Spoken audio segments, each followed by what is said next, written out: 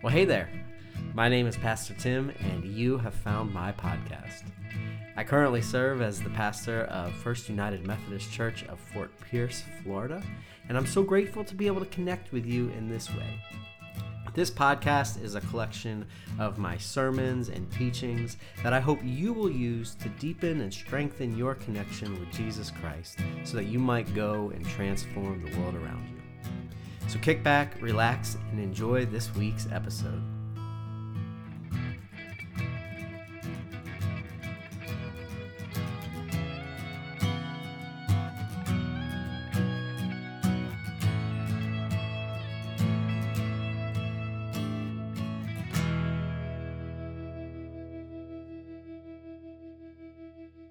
Well, are y'all ready for the good news?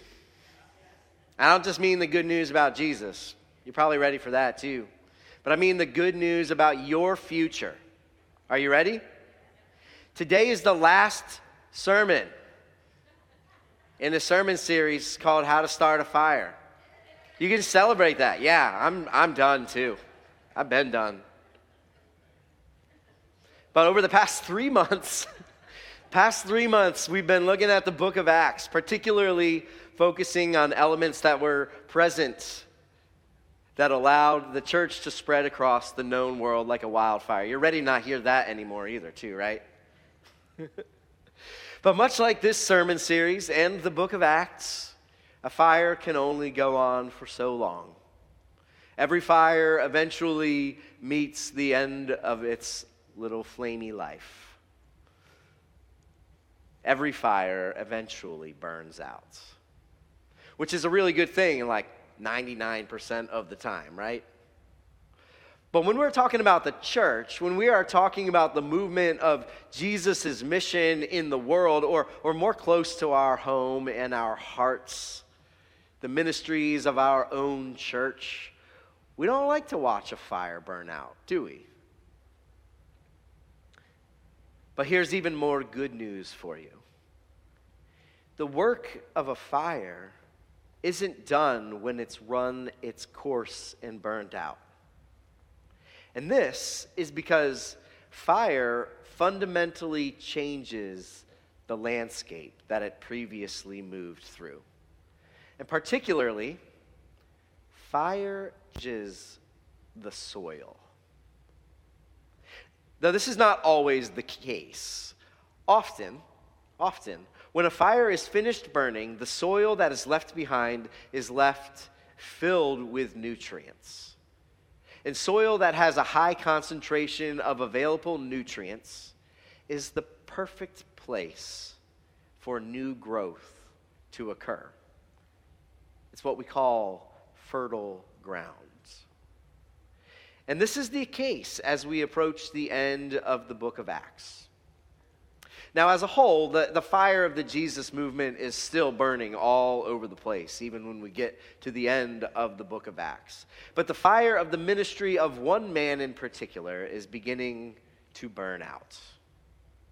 You see, the Apostle Paul spent years traveling all over the world, bringing the gospel message of Jesus to cities all over the Roman Empire. He planted and nurtured churches and is generally regarded as the most influential person in Christian history, except for Jesus Christ himself. But Paul's work was not done without a fair amount of resistance. On many occasions, mobs or individual citizens would run him out of town, or even worse, have him arrested and thrown into jail. Over the course of Paul's ministry, he became infamous and was public enemy number one back in the temple in Jerusalem. The religious court of Israel, whom Paul was once a staunch ally of back when he went by the name Saul, became his greatest enemy. And eventually, Paul came face to face with them. Paul traveled to Jerusalem and was immediately detained and brought up on charges for blaspheming the God of Israel with his gospel of Jesus Christ and his active ministry of convincing other Jewish people to follow Jesus. They charged him and they sentenced him to death, which, as it turns out, was a broad overstep of their authority, because Paul was no ordinary Jew. And so after Paul was convicted and sentenced to death, he appealed to an aspect of his life that he had never before leaned on for influence. Paul revealed to the high council that he himself was a Roman citizen. His name, Saul or Paul of Tarsus, revealed that he came from the Roman province of Cilicia, and that his family was part of the very small minority of people in the Roman Empire who actually held citizenship. You see, when Rome annexed territories, those people did not just become Roman citizens with citizenship rights afforded to them. Generally, those persons just became subjects of the empire, ruled over by citizens and authorities of Rome. And Roman citizens had a different set of rules than the rest of the world, especially when it came to criminal proceedings. See, it turned out that the non-citizen Jewish high council had no authority to prosecute Paul. He needed to be handed over to Roman authorities in order for that to occur. And so he was. And Paul, being the bold person that he was, immediately appealed his case to the highest authority, the emperor of Rome, Caesar himself. And so on his way to Rome, Paul climbed the hierarchy of the Roman system, having his case heard before city and regional governors and even before kings, all of them passing him off to the next highest appeals court, so to speak. And after a long and treacherous voyage that included shipwreck and being stranded on an island, Paul arrived at his destination, the capital city of the empire, Rome itself. And this is how he was treated when he got there. It says, when we came into Rome, Paul was allowed to live by himself with the soldier who was guarding him. So Paul travels all the way to Rome to face trial, and what he meets is better than what anyone else would be greeted with: a house, and a house arrest, essentially. He's just got a place to live and somebody to stand there and make sure that he doesn't cause any further trouble in the empire while they try to figure out what they're going to do with him. But he's on house arrest. He can't go out and do the activity that he had previously been known for doing. And so Paul's traveling ministry was over. The fire that had driven his life for the past several years was burning out. But Paul knew that his work was not yet done. It was just simply entering into a new season while he awaited his ultimate fate in Rome. And so he continued to do his work. And this is what it says. This is Acts chapter 28, beginning at verse 17.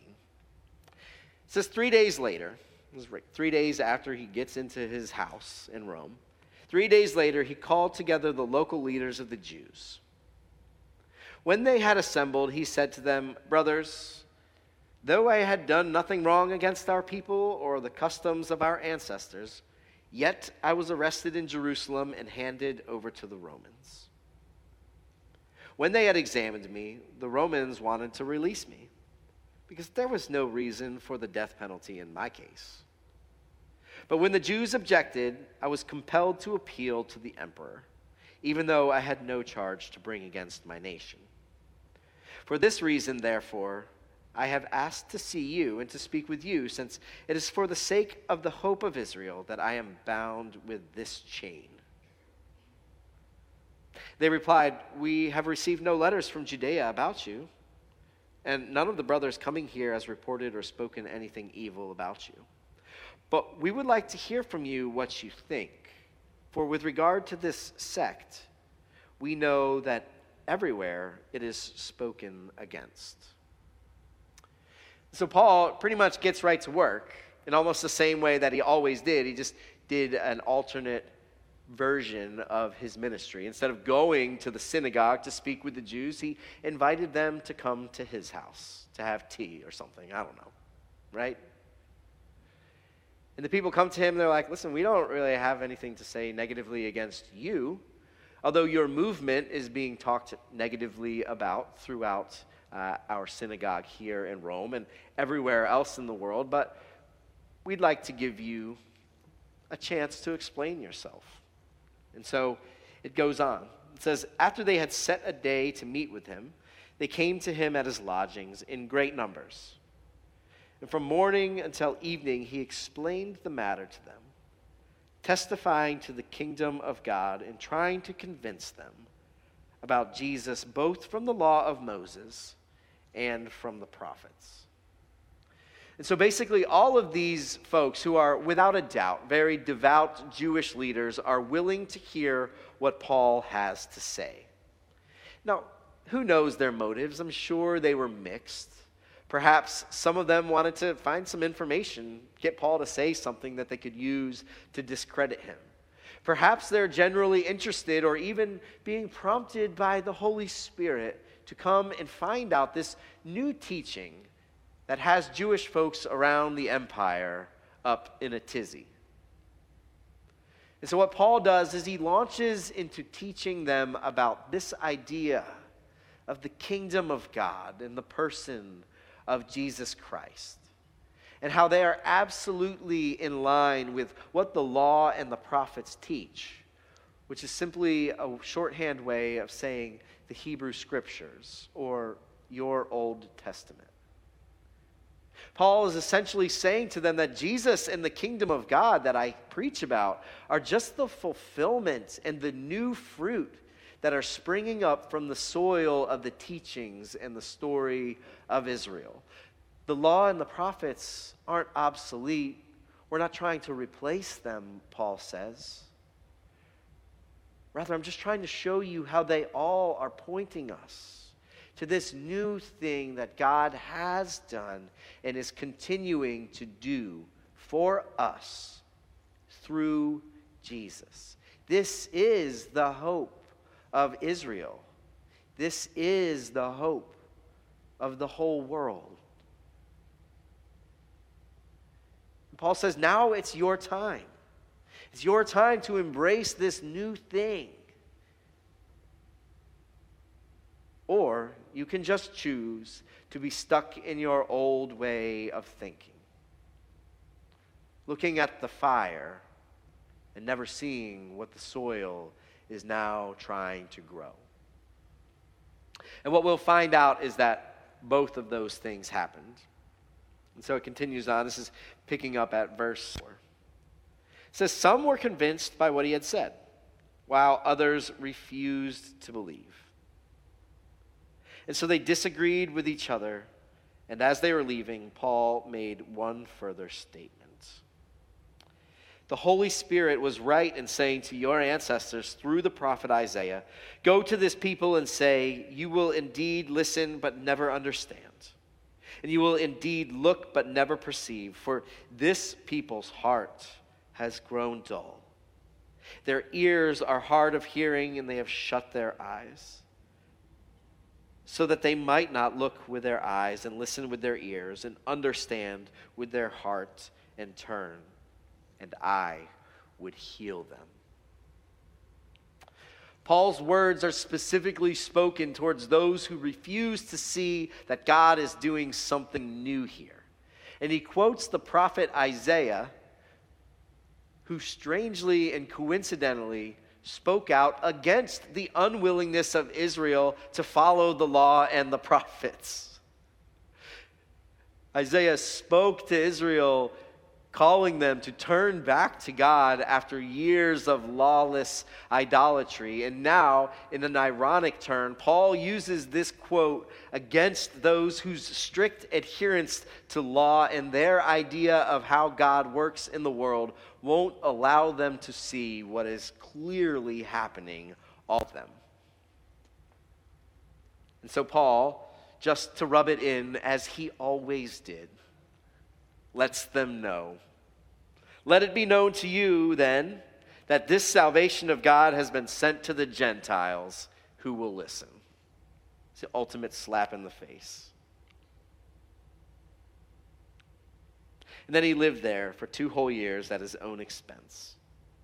And he welcomed all who came to him, proclaiming the kingdom of God and teaching about the Lord Jesus Christ with all boldness and without hindrance. And that's how the book of Acts ends. It seems kind of nice. But it didn't end well for Paul. Eventually, Paul was put to death. Tradition tells us that he was beheaded many, many years later, possibly during the reign of the Emperor Nero, who persecuted the Christians in Rome. But regardless, what the scriptures have to tell us about Paul is that his work continued in a new way while he was under house arrest. And so while both the fire of Paul's traveling ministry and the fire, so to speak, of the traditional activity of God in the world through Israel were burning out and coming to an end, both of them provided fertile soil for new fruit to grow. In the wake of Paul's missionary travels, the church spread into what we now see as a global reality. In the wake of Israel's fire burning out, the seedbed for the salvation of the entire world was made available. And those who benefit from this soil on both fronts are those who choose to recognize the potential for the future. Surely there were those who heard that Paul was imprisoned in Rome and thought to themselves, well, that's it, guys. The church is over. Without Paul, we can go on no more. Who will write us snarky letters now? This is how it's always been done. It's always been Paul. We can't go on any farther. Paul goes, he plants the church, and things get rolling. Without him, we are done. But we know that something amazing happened well after Paul stopped planting churches himself. Paul's disciples began planting churches, and their disciples planted churches. Something new occurred because the work of Paul had happened, and because the work of Paul was done.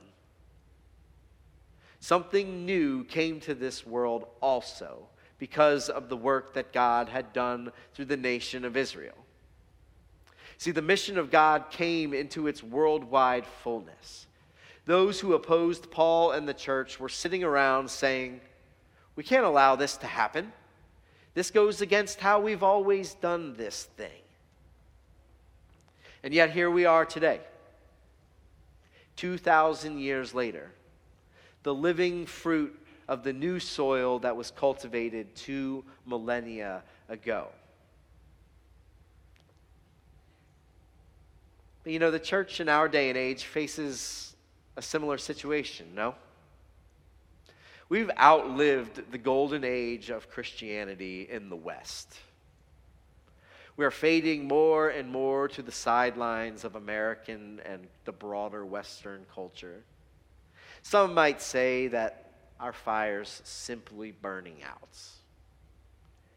And maybe that's true. But what have I been saying? Fires create new soil.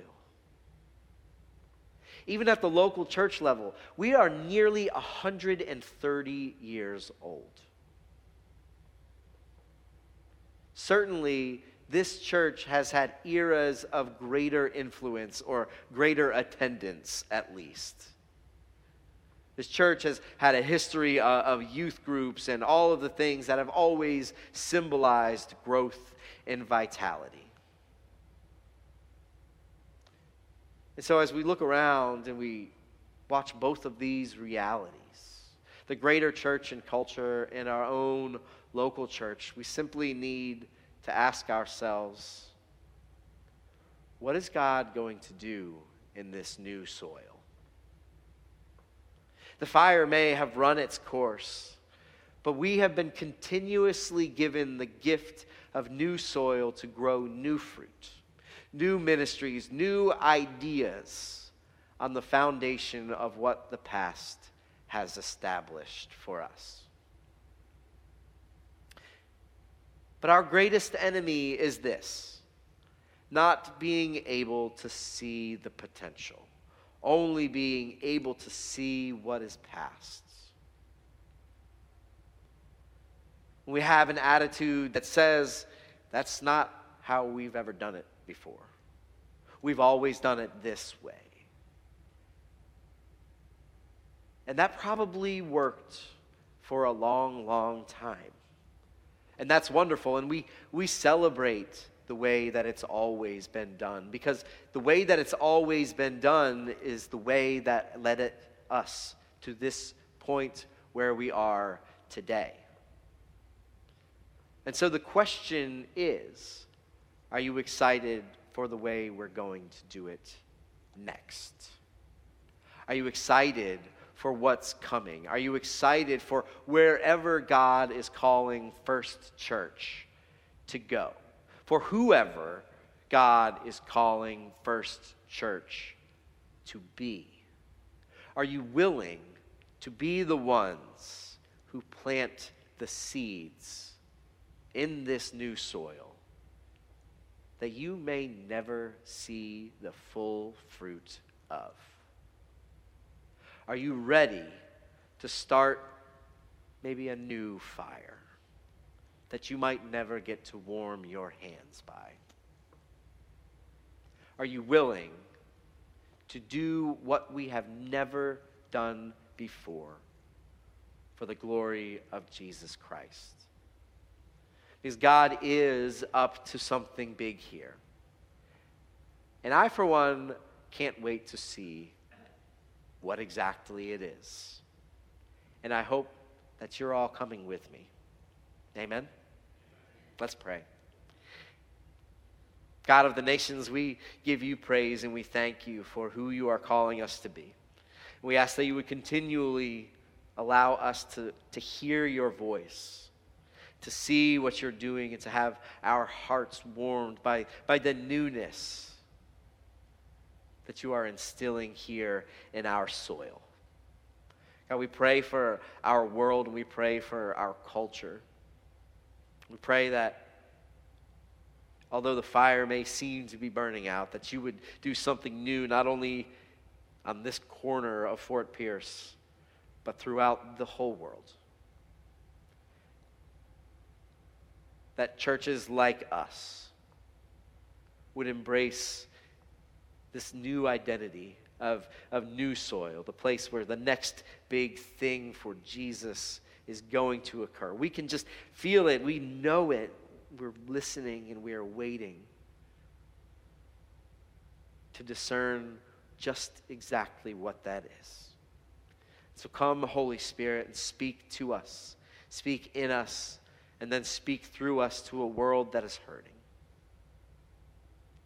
Change our hearts, rearrange our lives so that they reflect more of who you are and less of who we think we're supposed to be. Lord, help us to be a church that makes disciples for the transformation of the world. It's in your holy name we pray. Amen.